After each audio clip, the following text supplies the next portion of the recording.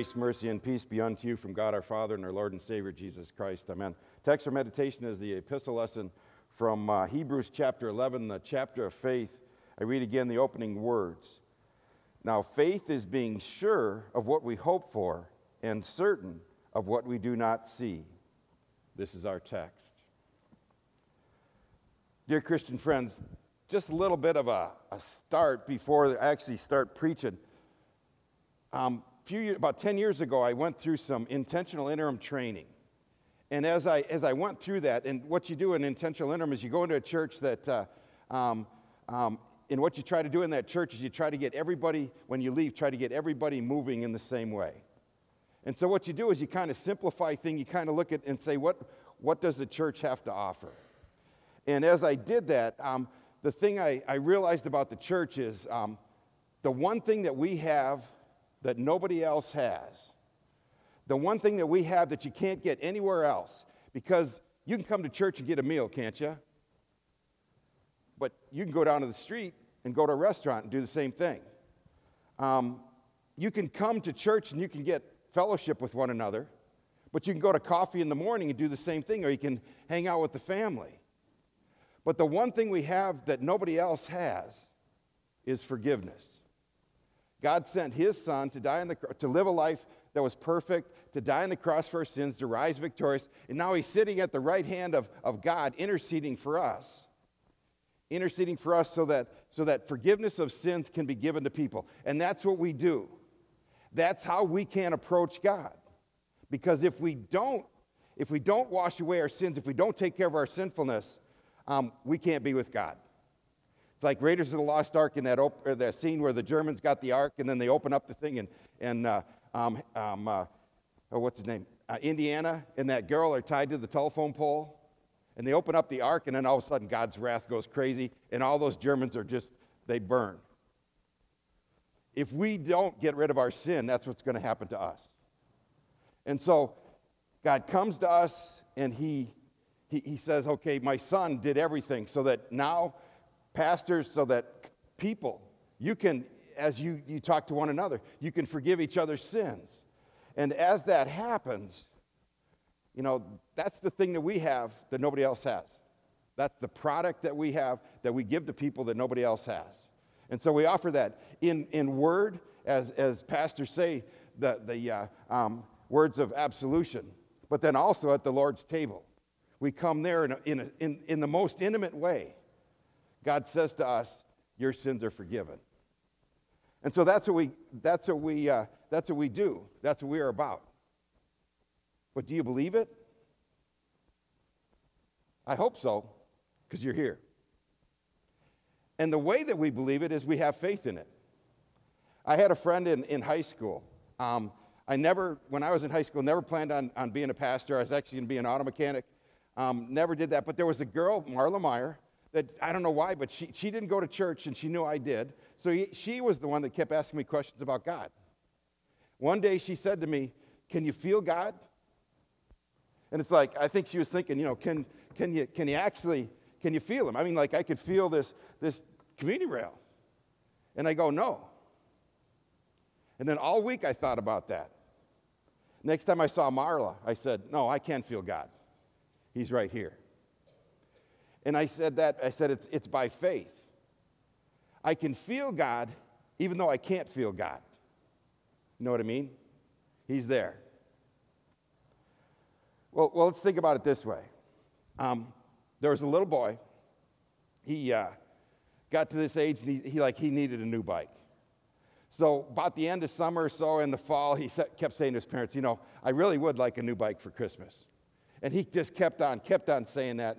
And then, he thought, oh, golly, they got to give it to me. I mean, I got to get a new bike. So anyways, Christmas Eve comes. And his dad took and found this big box. And he took this big box and he wrapped it up. And the tradition in the family was to open up presents on Christmas Day. So on Christmas Eve, his dad takes and puts this big box next to the Christmas tree. The little boy saw that box and he's like, yes, I got my bike. Well, his dad was kind of a prankster. He liked to do jokes and that sort of thing. And so in the morning, the son gets up and he goes, okay, let's open up presents. What do you want to open up first? He says, let me open up the big box. I want to get my bike out of there. He grabs the box. It's kind of light. He opens it up and there's nothing in there. He says, I got nothing. And then the dad went in the other room, rolled the bike in. Sometimes as we come to God, we think there's nothing there. But God is there.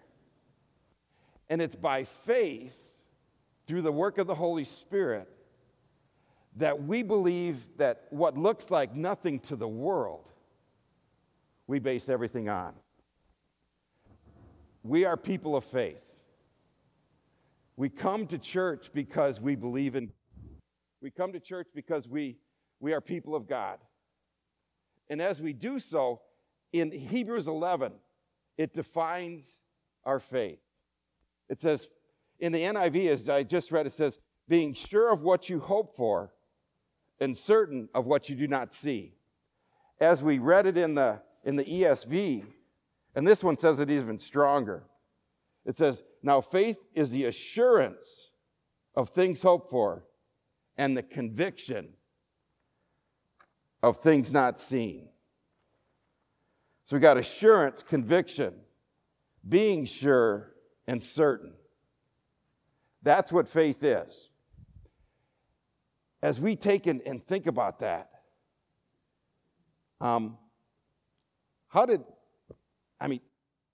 we are people of faith. We are people that think about that mystery part, that stuff that you can't see. But we also believe in the stuff that's here. I mean, I believe there's concrete here. You know, and somewhere, and we had a guy in Jefferson. I served in Jefferson for about 18 years, and we had a guy, one of our guys come up and said, Pastor, we need to do something with, that we can build or something. Got to do something with stuff so when you get done, you can say, okay, that's what we did. Because too many times you kind of look at stuff, and as pastors, you kind of wonder, are we making a difference? Well, we'll never know until we get to heaven. And so as we take and think about this, we are people of faith. We believe in God. We follow Him. Just as Abel and Enoch and Noah and Abraham and all those people that are mentioned here in chapter 11, and it goes on. A lot of those forefathers, patriarchs of the faith, that we take and follow in their footsteps. And we do so simply by faith. We do so because something says that's what we need to do, because we believe that God is real. And we understand that the universe, it goes on to say, we understand that the universe was formed at God's command. Can you make something out of nothing? Can you do that? We can take some parts and we can put them together, we can make something, but can you actually make something out of nothing? Only God can do that.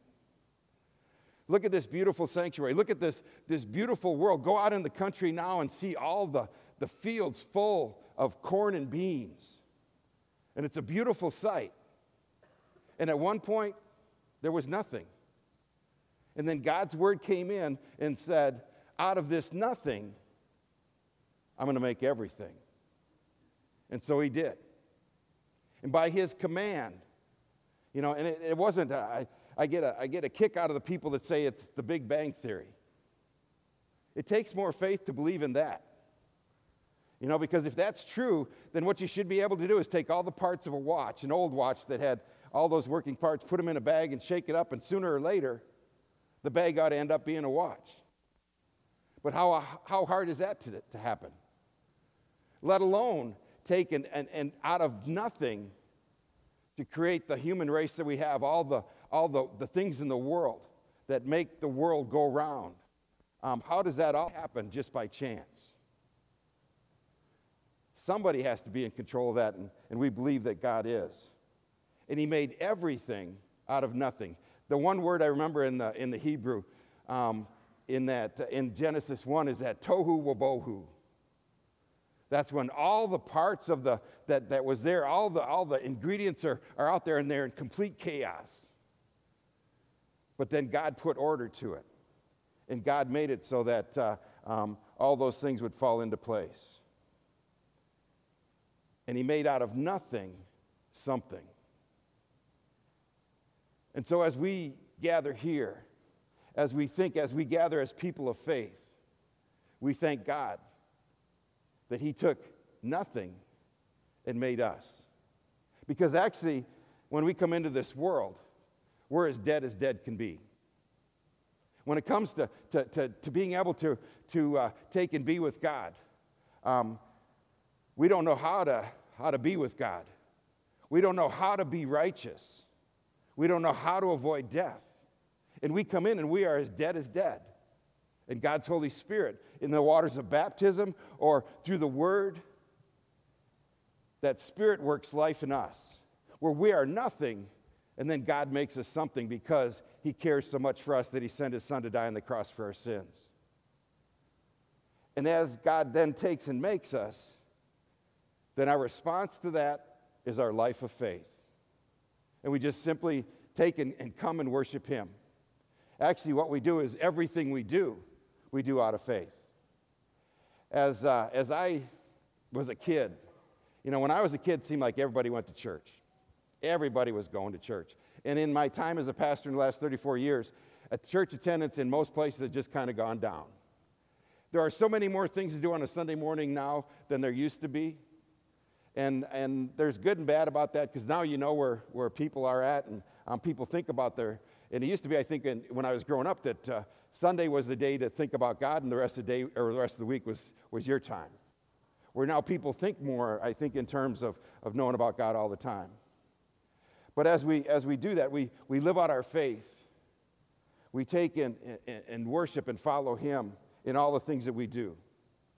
Because as we do that, we take and follow that path that Jesus led that takes us to heaven. As it says at the end of our text, where he says in verse 16, instead, there were those longing for a better country, a heavenly one. Are you content in this world? Are you content in your life at this time? Therefore, God is not ashamed to be called their God, for he has prepared a city for them. As we take and gather and worship, I think, for me anyways, the closest we ever get to God is when we come to the Lord's Supper. When we come and we take and kneel there, and as the body and the blood of Christ, we eat and drink that, God says to us, those sins that keep us away from him, they're gone. We leave them at the foot of the cross, and we walk away as God's people, believing in him, having faith in him. That's going to lead to all of eternity. In Jesus' precious name, amen.